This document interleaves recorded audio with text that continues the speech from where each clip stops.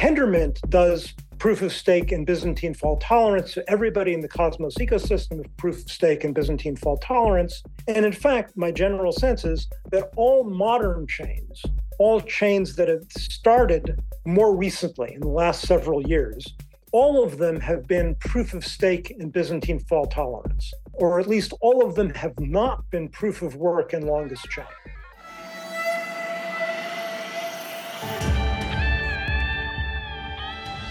If you're just joining us, good morning, good afternoon, good evening. What is up, everyone? I am your host, Charlie Shrem, and you're listening to another epic episode of The Charlie Shrem Show, powered by Waxman, where together, you and I, we get to dive deep into Bitcoin and crypto. We're going to go back today decades when smart contracts were really founded, and to truly understand how this movement came to be, where we are right now, and where we're going. And sometimes it's not just looking back to like when Bitcoin was founded. Don't forget that Satoshi had cited a lot of other material that had preceded him in the white paper of Bitcoin. So a lot of the times when we stumble upon some really interesting stuff, we get to talk about it to you. And today we have a lovely guest, Mark Miller. Mark, thank you so much for joining the show today. You're welcome. So I love talking about the history, yes. Yeah, and what's going on right now too. I just want to read something that I think is really interesting. You wrote this abstract, and I just want to read it really quick. You said, like all systems involving goals, resources, and actions, computation can be viewed in economic terms. Computer science has moved from centralized toward increasingly decentralized models of control and action. Use of market mechanisms would be a natural extension of this development. The ability of trade and price mechanisms to combine local decisions by diverse parties into globally effective behavior suggests their value for organizing computation in large systems. You're basically talking about smart contracts, DeFi, Bitcoin, crypto, almost everything that we're doing now in 1988. That's right. I'll tell you, the one thing that we missed is blockchain. Blockchain took me by surprise. We developed well before Bitcoin. Starting from those papers, we developed quite a mature vision of a future of smart contracting that didn't have anything like blockchain in it. And when blockchain happened, it really took me by surprise. And I didn't quite know how the vision of smart contracting that we had developed fit with the blockchain vision. And it took me a while to understand that. Now, of course, we're building on both and combining the best virtues of both. I just want to read a bio of you. You were a former Google research scientist. You co-authored the Agoric papers, which I just read the abstract, and everyone should go check out. And now you're the chief scientist of Agoric, which is a JavaScript native smart contract platform. But going back to that paper, what was missing? Like, what did blockchain do? Because It seems like, sorry. Yeah, it's a great question. It's really kind of central to how I think about things now. There are two problems of centralization that are solved by two different kinds of decentralization.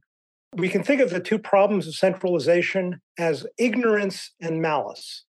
I'll write that down. Okay. The first kind of decentralization is the decentralization that we see with the internet, with the web, and in general with the marketplace, which is what I will call loosely coupled decentralization, where you've got no one decision that everyone needs to agree on. There's lots of different players making their own decisions for their own reasons to serve their own goals, and they're coordinating with each other based on loose agreement on standards. In the web in particular, we see that, well, with the internet and the web, that you need the loose agreement on standards, but it doesn't prevent architectural experimentation and diversity and the growth of those standards in this decentralized, loosely coordinated manner, which, first people try experiments and agree with each other, and then only later do they need to be codified into something with wide recognition. So the main thing about this kind of loosely coupled decentralization is that it addresses a primary problem of our ignorance, which is we don't know what arrangements will work. We need lots and lots of experiments, what Hayek called competition as a discovery procedure. We need lots of experiments, people trying lots of different things so that the ones that work survive and the others don't. And we have this continual evolutionary process or to put it another way, the resilience against our ignorance is competition and reputation feedback. Now, this form of loosely coupled decentralization is also a very good defense against malice, again, by competition and reputation feedback. But its way of defending against malice has an interesting limit to it, which is this world of loosely coupled decentralization works when all of the actors are small and diverse and competitive. And for some institutions, like money becomes useful primarily by network effect, primarily by being a coordination mechanism that many, many people all agree on the same money. Even adversarial people. I'm sorry? Yes, even adversarial people.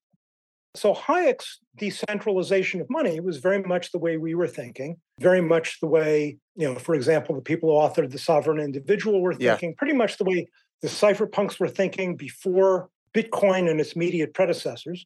And that works. It reflects well the way the international order works, where there's no one money over the world, but it's still each individual money needs to grow to a size of institution or to really function well as a money, needs still to have a large volume as a single institution. And then the problem with the single institution is the single institution either goes bad or doesn't. The external competition and reputation feedback only pressures it to figure out how to operate in a trustworthy manner, but it doesn't give it the means to operate in a trustworthy manner. That's the problem. Right. And this is the problem that blockchain solves.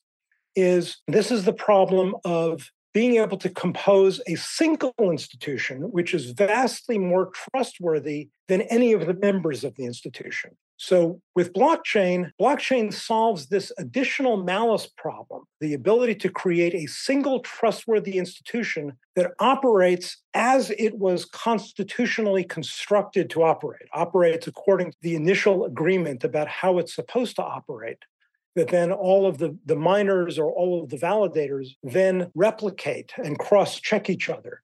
And that solves that particular malice problem, but at the price of not solving the ignorance problem. This is now it has replaced competition and diverse experimentation with governance. How? Why? Because in a blockchain, you repeatedly at several different levels of abstraction, but first of all, just the basic consensus mechanism. What's consensus about? It means repeatedly the entire system has to come to a single decision where that single decision affects all of the participants in that one system. Then at another level of abstraction, if people come to believe that the system should operate in a different way, come to believe that we've made a mistake, that there's this change we need to make, then there's this governance issue, which might be resolved through a fork, or it might be resolved through a more modern governance mechanism built into the chain. But nevertheless, it means that you're trying to coordinate through a large social coordination process. You can call it a political process if you want, coming to a social consensus among a large number of people to operate in a different manner, and then deciding to do so, and then at least for the fork in which that decision applies, then lots of people are then affected by that single decision.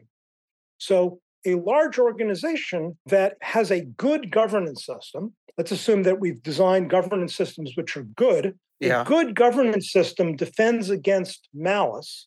It means that the organization will make decisions that are, let's say, ideally made in good faith, because that's what you can get consensus on by a wide diversity of participants. But they still have to make a decision now about how they will operate without knowing what the consequences are. So anytime you substitute diverse experimentation with governance, you're now making decisions in ignorance and necessarily trying your best to figure out what the consequences will be ahead of time without the protection of having lots of diverse experiments so you can survive being wrong.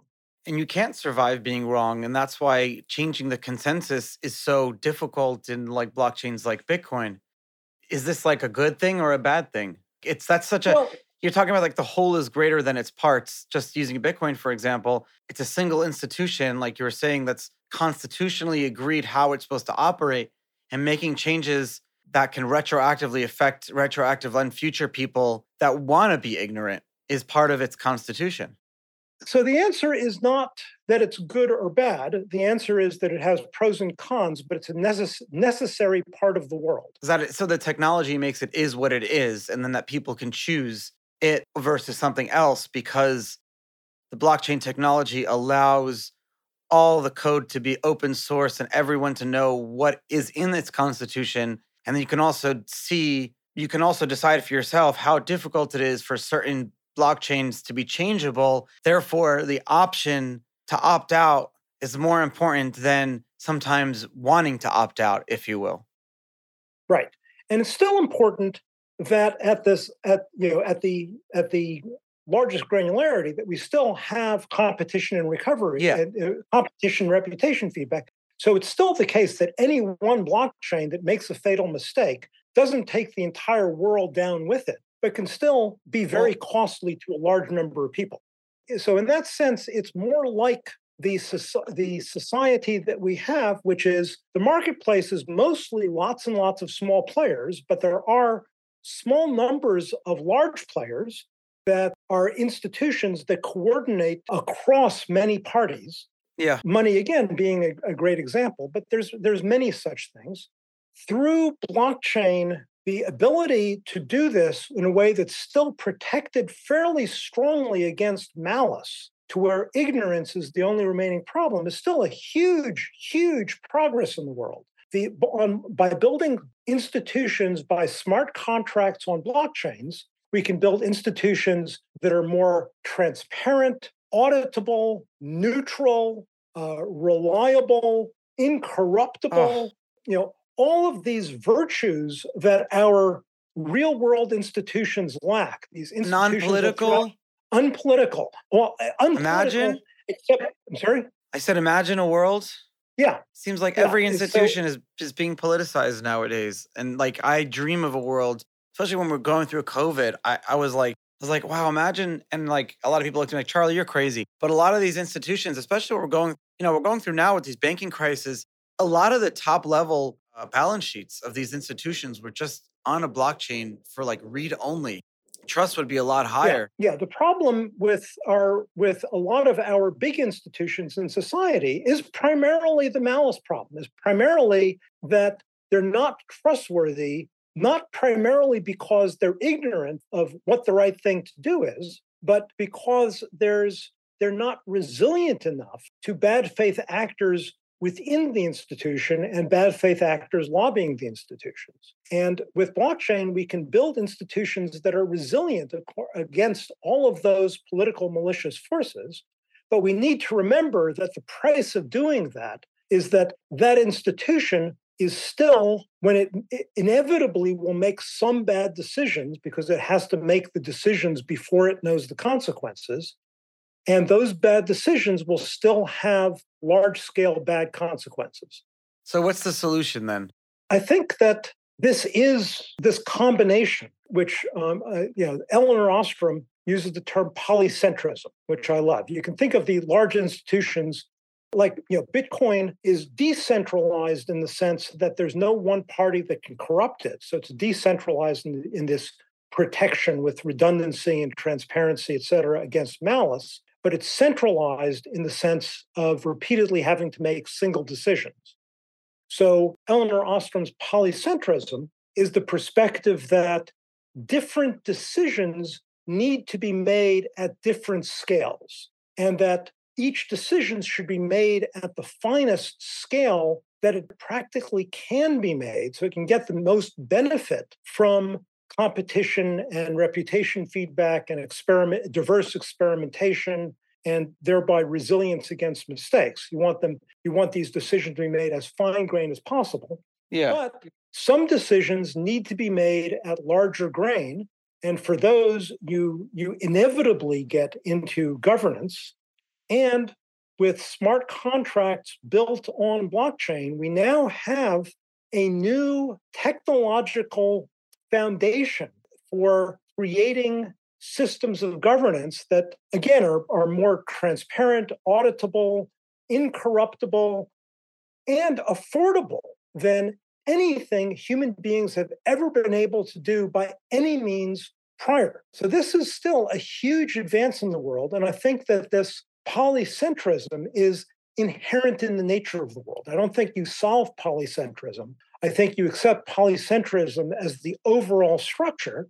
And then within that structure, you try to make sure that A, the decisions are as diverse and fine-grained as possible to protect against ignorance and malice. And then for the decisions that can't be fine-grained, you use mechanisms like smart contracts on blockchain and well-designed governance institutions written into those smart contracts to coordinate large numbers of people to make large-scale decisions when necessary.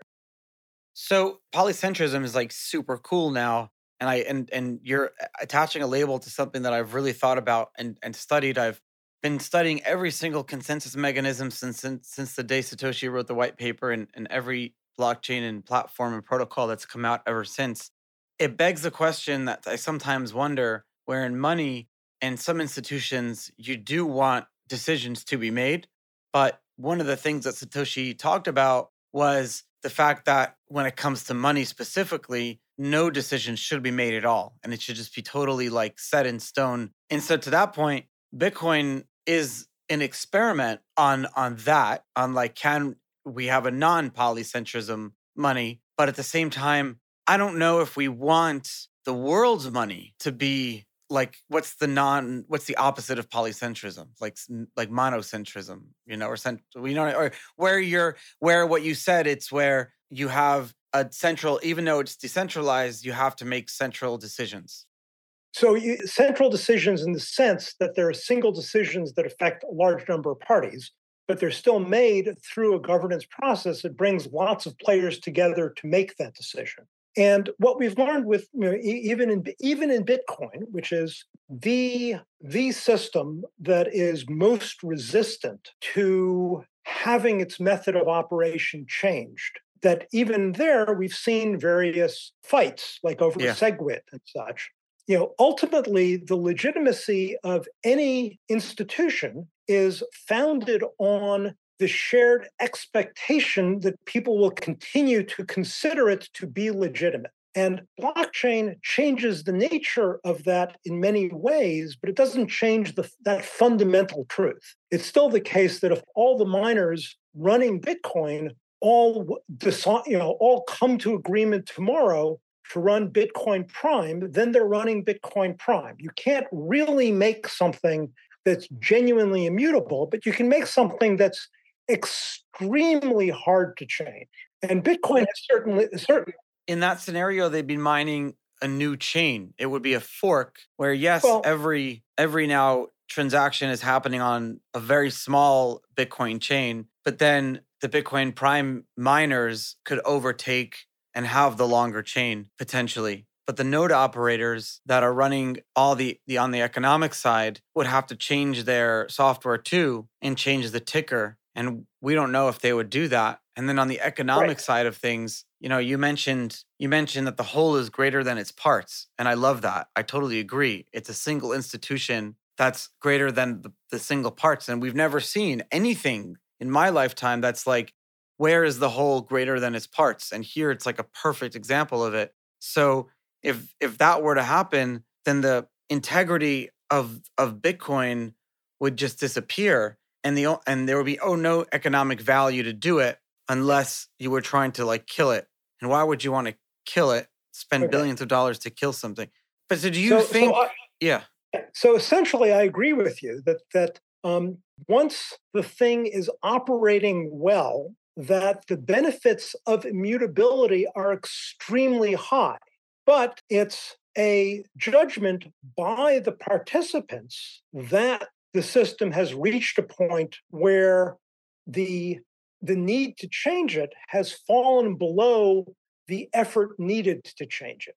And at that point, you do have effective immutability. You call road to immutability, I've been saying on this show, path to decentralization, but it's the same thing, really. We're in agreement. Yeah. Well, so Ethereum is the other great example of this issue, which is there was tremendous controversy about how they dealt with the DAO bug, and there was Ethereum Classic, which forked off and continued without fixing the DAO bug, without reversing that transaction. Yeah, we just talked about the DAO bug on the last episode. Oh, okay, I missed that. I'm sorry. So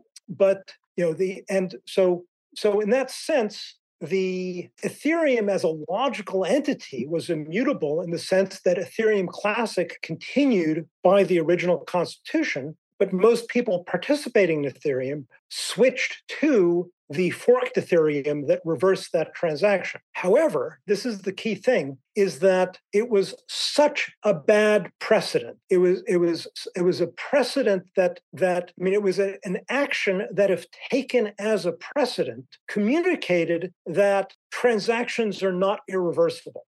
So at the time that the DAO bug happened, it was something like $70 million that had been stolen. I don't remember what the exact number is. 55 million or something. 55 million? Okay. Since then, there have been bugs in smart contracts that in total have cost tens of billions of dollars. Lots of money. And initially, as you had much larger such problems, there was discussion about doing it again, doing another reversal. Yeah. And fortunately, for reasons that I think are clear to all of us, everybody understood that if we ever do this a second time, then we've lost our credibility that we won't do it a third time. That the only way to recover from the loss of confidence that happened from that first reversal is not to do it again. But that decision not to do it again is still a governance decision. It's the decision by everyone not to try to bring together the extraordinary effort it would take to do another fork. Yeah, it was very early days too, and I flip-flopped back and forth on my feelings about that too, because some days I'm on your side, then other days I say to myself, well, Ethereum would have died if it hadn't done it, so what else could they have done? On the other side of it, Vitalik was very transparent about the path of decentralization that Ethereum would need to get to. And his view was just Ethereum wasn't there yet. And it was just a new thing. Everyone in all the miners could be brought into an IRC room, and he can pause trade. He got all the exchanges to pause trading.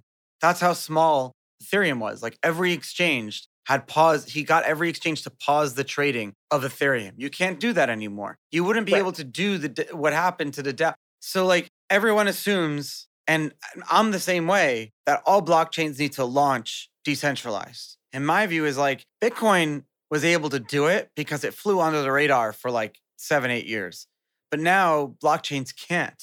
They can't get to that immutability point where the whole is greater than its parts. It takes a while. So maybe Ethereum going through that was its kind of going to battle. And now that it came out on the other side, I've never been bullish on Ethereum until now, all these years later. So it is very fortunate that it's part of the sort of the natural consequence of a blockchain growing over time, that its resistance to change sort of naturally grows. It's cool. It grows both because it's harder to get the agreement together to make the change, and it grows by virtue of the general correct agreement by many players that making another change communicates a very, very bad signal. Often we're better off leaving a flawed structure in place than we are changing it, because you can if we all understand that there's a flawed structure that's immutable, then we can all coordinate around its flaws. We can make plans that compensate for its flaws on the outside, and that has to be traded off against fixing the flaws. So let me just mention. So at Agoric, we have that's what I was going to ask. How are you using this polycentrism? Because I do agree we need better layers. That's what you're kind of advocating for. How do we do that? And what are you doing at Agoric for that? Okay. So at Agoric, we have built the blockchain. The blockchain is part of the Cosmos ecosystem. Oh, awesome. The consensus mechanism is the Tendermint consensus mechanism. The IBC protocol, which knits the Cosmos ecosystem together, actually comes out of our earlier work on Really? loosely coupled.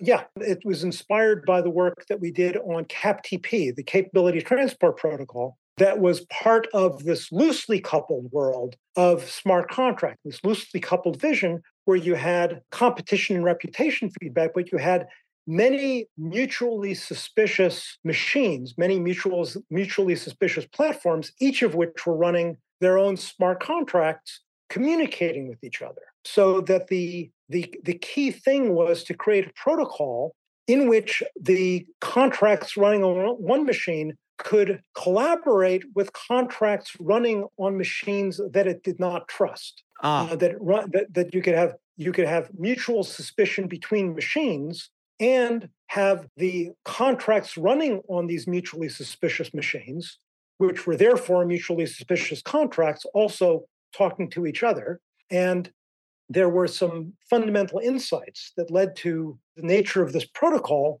that then the people at Cosmos, primarily Zaki Manyan, Sunny Agarwal, and others, to realize that this basic logic of CAPTP, of how it creates a stitching together of software across mutually suspicious machines in a way that can be reasoned about faithfully at a higher level. I can expand on that. And because they built a constitution about how all blockchains should talk to each other. They set the standard for it. And that's why the IBC is brilliant. But it's a standard that works even when any of the participating machines maliciously deviates from the standard. That's the key thing. So they looked at our old work and realized how to lift that basic insight into blockchains talking to each other, which itself took some really important inventions that were not implicit in the original work. That was itself a whole new set of hard problems to solve. So cool, man. It's so cool how it just like all this work just builds on top of each other and come out with these breakthroughs that changes everyone's lives and no one really understands it. I'm really excited that this podcast, The Charlie Shrem Show, is now powered by Waxman. I think I met the CEO, David Waxman, back in 2015 or something at an Ethereum meetup, and he told me that the future belongs to the fearless. And that is why they are producing the show right by my side. What an amazing team we have now. It's so amazing. You guys have been hearing some great updates, have been following along.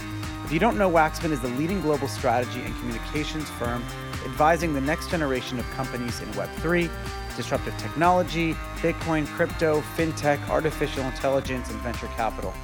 Waxman's clients are ambitious leaders and businesses that are on the frontier of this whole new economy because they really do believe that the future belongs to us and we're the ones building it. With services across everything from digital marketing, public relations, social media, investor relations, financial communications, recruiting, and public affairs, they're helping companies and individuals like myself seize the business opportunities that we deserve, overcome challenges that we all are going to face, and achieve sustained success. Head over to Waxman to learn more.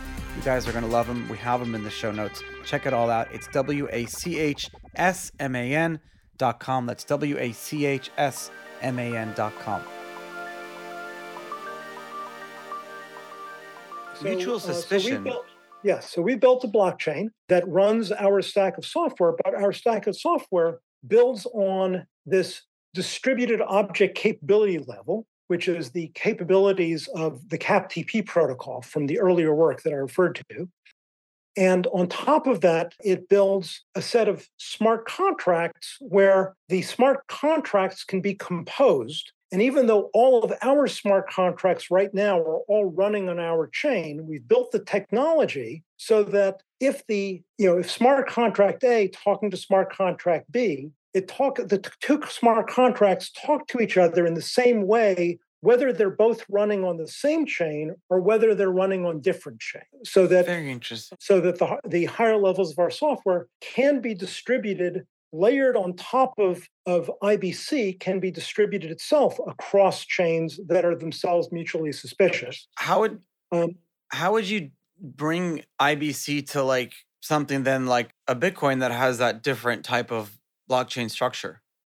Great question. So IBC, this is where earlier I talked about how loosely coupled decentralization still needs loose agreement on protocols. That was the famous IETF slogan was the loose agreement, loose consensus on protocols. That is what they're seeking in standards committee, not rigid point by point conformance. So IBC is designed to make minimal assumptions about the endpoint chains, the chains at the endpoints of the protocol. But one of the assumptions that is made by IBC is finality. And finality, you get that from proof of stake chains. You get that from any chain that's using something like a Byzantine fault tolerant consensus mechanism, which is once it's arrived at consensus, that consensus itself is understood to be final and that you're only going forward from there.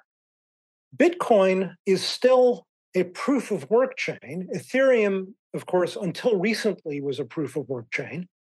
And with proof of work chains, in theory, you don't have finality. In practice, you have very expensive finality. Ah, I know why. Okay, I understand why. Go ahead. No, I think it's because in Bitcoin you have constant unspent inputs and outputs that make up a transaction, whereas in Ethereum, being like an account model, it's more of like an Excel spreadsheet where it's moving, debiting, and crediting from one person's. So finality can be done with like one transaction block, but you can also use something like a ZK rollup, whereas Bitcoin, you have to have a copy of the whole chain and check the whole transaction history. So that's not really that is an important difference between the chains, but that's not the source of lack of finality. The source of lack of finality is the longest chain heuristic, is the longest extension heuristic. Okay. Which is at any moment, somebody might release a set of verified blocks that start at some earlier block and exceed what was the visible longest chain. And this is called a reorganization. And it's why you need a certain confirmation depth before you believe that Bitcoin has made a decision. So in theory, there's no finality because in theory, you're not certain that the transaction is irreversible at any confirmation depth. Like adding bits to a cryptography key, it's essentially exponentially more unlikely to see a reversal as you get to a greater confirmation. Yeah, because you have to go longer in history. Right. So what people practically do is they say, I'm going to treat this transaction as irreversible once it has reached a confirmation depth of, let's say, 6. And a confirmation depth of 6 on the Bitcoin blockchain takes a long time. Yeah, and the reason 6 is important is because the same reason like 6 degrees of separation is that it has to broadcast to all the nodes. And once you've hit, because the nodes are the ones maintaining the ledger, not necessarily the miners specifically. So once a transaction's broadcast and every node that's maintaining the ledger, it takes 6 transactions to really hit everyone on a decentralized system. That's not my understanding, that every node can be informed earlier, but that doesn't mean that you're not going to get a longer chain appearing. So this danger of the appearance of a longer chain, it's very, very expensive to. Yeah, that's the reorganization. How does something like Ethereum or a proof of stake prevent this? Okay, so proof of stake, there's 2 separate differences that are non-orthogonal, that are in fact highly correlated, but we need to be careful that they are separate decisions. One is proof of work versus proof of stake, and the other one is decision-making, arriving at consensus by longest chain versus arriving at consensus by a consensus protocol like Byzantine fault tolerance. Yeah. So I'm going to, having just been careful that these are 2 separate decisions, I'm not going to treat those decisions as coupled because Bitcoin is proof of work and longest chain. Ethereum was proof of work and longest chain. And when they switched both elements to proof of stake and Byzantine fault tolerance.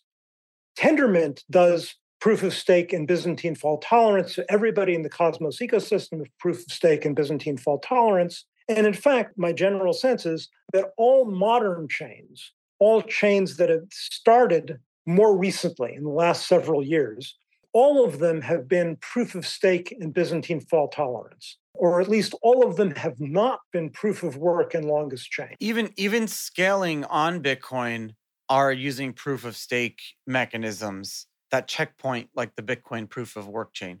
Okay, I'm less familiar with those, or I'm not familiar with those. But the thing about Byzantine fault tolerance is there's this protocol that the validators, in switching from proof of work longest chain to proof of stake Byzantine fault tolerance, I'm also going to couple that with the shift of terminology from miners to validators. So the validators, in participating in the protocol, at some point, the protocol says we've come to an agreement. And the protocol doesn't say we've come to agreement until the protocol does say we've come to an agreement. And once the protocol says we have come to an agreement, it would then require a supermajority of the validators to misbehave in order for the chain as a whole to seem to have come to a conflicting agreement. So this is the equivocation issue. And this is the thing that causes slashing. This is what the stake is about in proof of stake. So what happens is to be a validator, you have to put a stake up. You have to put a certain amount of assets into escrow. If an individual validator equivocates, it's a non-repudiatable piece of misbehavior. It's a visible, provable piece of misbehavior. Yeah, you'll lose your stake if you misbehave. Yeah, so you lose your stake if you misbehave, and that keeps the validators from misbehaving. And as long as less than 2/3 plus one validators misbehave, then the chain cannot come to one agreement and then seem to have come to a conflicting agreement. So that gives us finality. Once observers of the chain see the chain as having come to one agreement, they can then understand that the agreement is final, and that can happen quickly. That can happen in like 5 seconds, as opposed to the time it takes for a proof of work chain to get to 5 confirmation depths deep, which can, in comparison, seem like forever.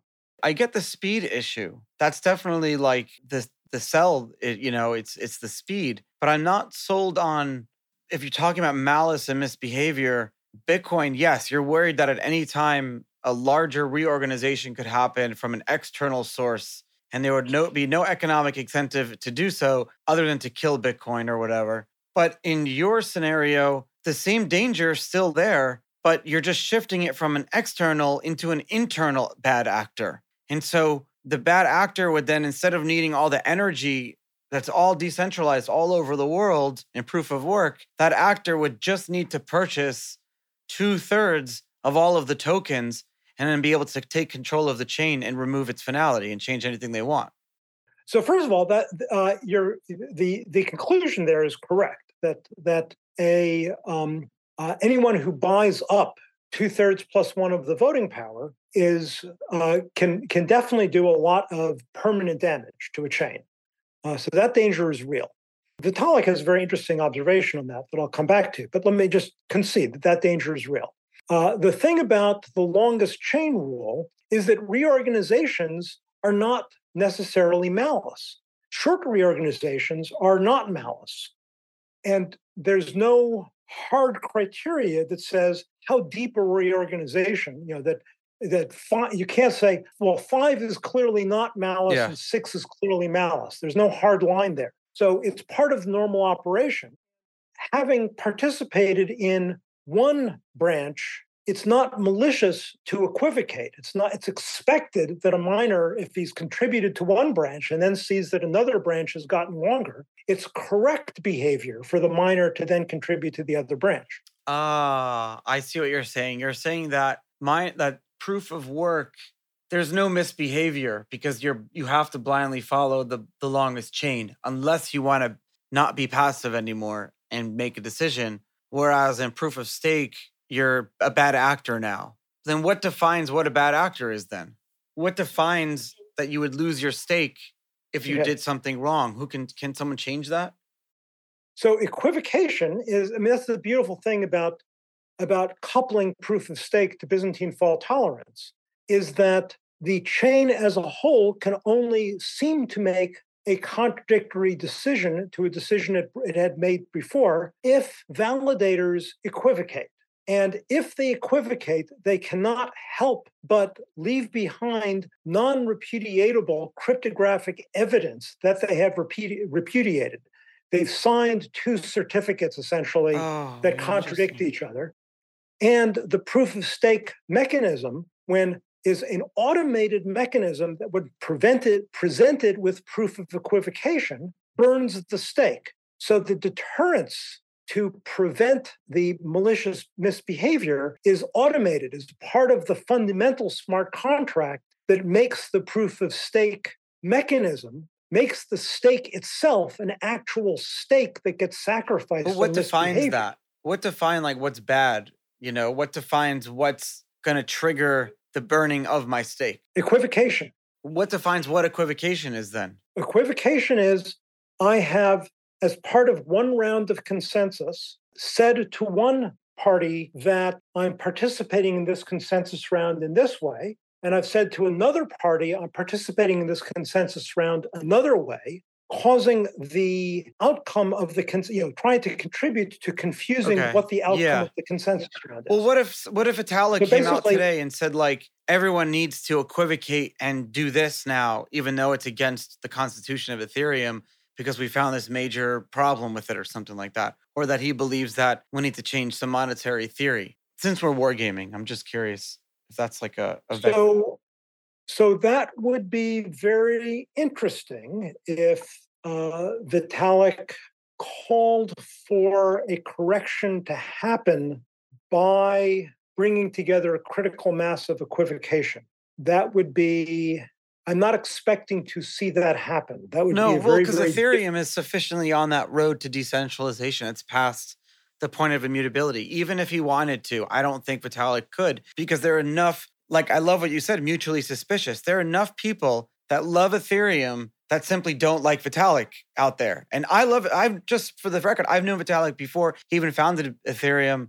He's written about me in my early Bitcoin days, and we were friends, good times together. And I'm proud to say this, and I'm not one of those people, but there are enough like adversarial groups within Ethereum that even creating a critical mass to like say, hey, let's all equivocate, I don't think it's ever possible with Ethereum. But not to say with other ones, it's not. Which leads me, I'm like on this thesis that decentralization is a journey and we need to define how to get there. I think you're raising an interesting question. It's sufficiently intricate that to really lay out what the consequences would be of a proof of stake chain trying to change its mind in this way. Let me not try to analyze the overall consequences in real time, but let me just, I think we can both agree it would be very painful, and it would trigger the burning of the stake, at least on the original chain. Whether anybody's continuing to run the original chain or not, it would still burn the stake on the original chain, because that's what the automated mechanism does when it's presented with proof of equivocation. So nobody can prevent the original chain from burning the stake. Yeah, that's kind of cool. So this mechanism really has teeth. But let me go back. It's like a self-destruction situation, mutually assured self-destruction. Yeah. So Agoric is, let me go back to this theme of ignorance and malice and polycentrism and governance and immutability, and talk about how it also arises at other levels of the system. Agoric is building a framework for composable, reliable smart contracting in which you've got many, many sources of safety that are absent from the way pretty much all other chains are pursuing smart contracting. There's the protections by having the foundations be in the object capability security model, which is a foundational model of account recovery, rights ownership, and rights transfer. I'm sorry? Account recovery. There are other people at Agoric who've been thinking about things or issues around account recovery I have not. So I'm going to pass on commenting on that one, but it's a good question. I'm glad you raised it. No, I love that. I love passing on questions. I'm going to do that all the time. But yeah, sorry to interrupt your train of thought. I apologize. So at a higher level, we have a smart contracting framework that called Zoe that has built into it a very important guardrail we call offer safety, which I can come back to and explain. I think it's really important.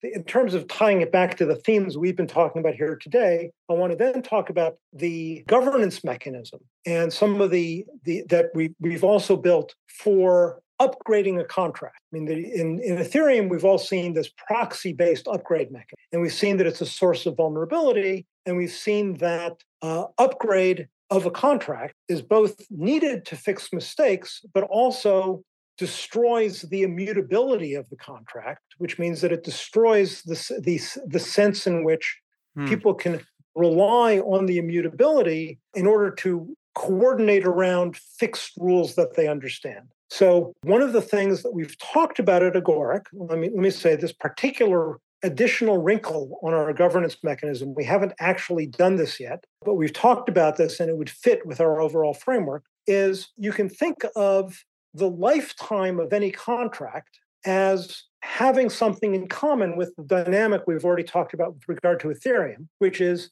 initially your main danger is the danger that you've misunderstood the contract that you've written, that maybe the contract has a bug in it. Okay. Maybe it has, maybe the contract itself was written maliciously, or maybe it just has a bug that's maliciously exploitable, or maybe it's simply that the contract meant one thing, but people understood the contract to mean something else, or the contract didn't really live up to the expectations of what the emergent properties of the contract is. So I'm going to just lump all of these different issues together into one, under the ignorance label of the contract didn't mean what we thought it meant. And initially, that's the high danger when you roll out a contract. And that's why you need governance in place to be able to decide to upgrade the contract to fix a bug. Because if you roll out the contract and it has a bad bug, you want to be able to fix it. But you want not one party to have the power to fix it, because then you're completely vulnerable to malice. That would have prevented the DAO hack. Yes, exactly. The Tezos was the first chain to have on-chain governance. Yeah. So we very much believe in on-chain governance, both with regard to the chain as a whole and with regard to the individual contract. So when you create an individual contract, you publicly and transparently create the governance arrangement for deciding to upgrade the contract. And when you decide to trust that a contract will behave in a particular way, that should be based not just on understanding of the code of the contract, but understanding what governance arrangement governs the decision to change the contract. And do you believe that that governance arrangement is an adequate protection against a bad faith upgrade? Interesting. So that part, all of that part, that's all in place. The additional wrinkle that we've talked about that we haven't done yet has to do with this sliding change over time of what the major danger is. So initially, your major danger is ignorance, the bugs or other ways of misunderstanding the contract. Sure. As time goes on, you become more confident that you understand what the contract means. More people have analyzed the code. The main thing is it's been play tested adversarially as people try to exploit the contract, and you see what the emergence effects of the contract are under adversarial play testing as increasing amounts of real assets are at stake. And that gives everyone more confidence that they understand what the contract means. So your dangers from ignorance start high and go down. The dangers from from malicious upgrade decision go up over time, because initially, people invest in a contract not really because everyone's read the code of the contract, or somebody's done a formal proof of the contract and everybody's read the specification that was proven to be conformed to. I mean, that's sort of this vague background theory of what we could all, in theory, be doing, but that's not what actually happens. What actually happens is it starts off with a social-based trust of who built the contract, what they've been saying about it, how public and transparent has been the creation of the contract and the filing of bugs and all of that process around the contract. But then over time, the people who built the contract are not necessarily the one, heavily involved in the contract and its continued governance over time. The assets at stake go up. And so overall, you would like the contract to become more immutable over time in just the way we talked about how it was good for the chains to become more immutable over time. So you could almost allow, you set a time frame of when the contract becomes more immutable, because in the beginning, you want to make sure it acts the way it's supposed to act.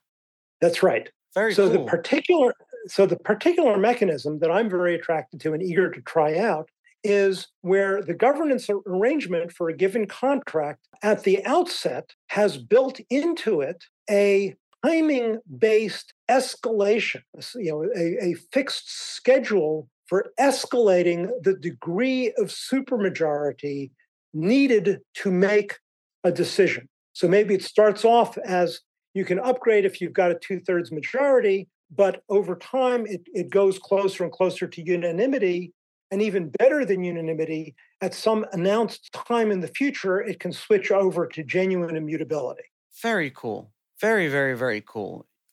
You literally define exactly why it's important to understand the history and why we're doing what we're doing, all the little pieces of it to be able to build out the future. So Mark, I really appreciate you taking the time today and talking about all these different topics and concepts and teaching us so much. I'm going to put the links and to all your papers and what you're working on in the show notes. I'm sure most of my listeners are curious to learn more and hear more from you. Appreciate you taking the time this Friday, and I hope you have a nice weekend.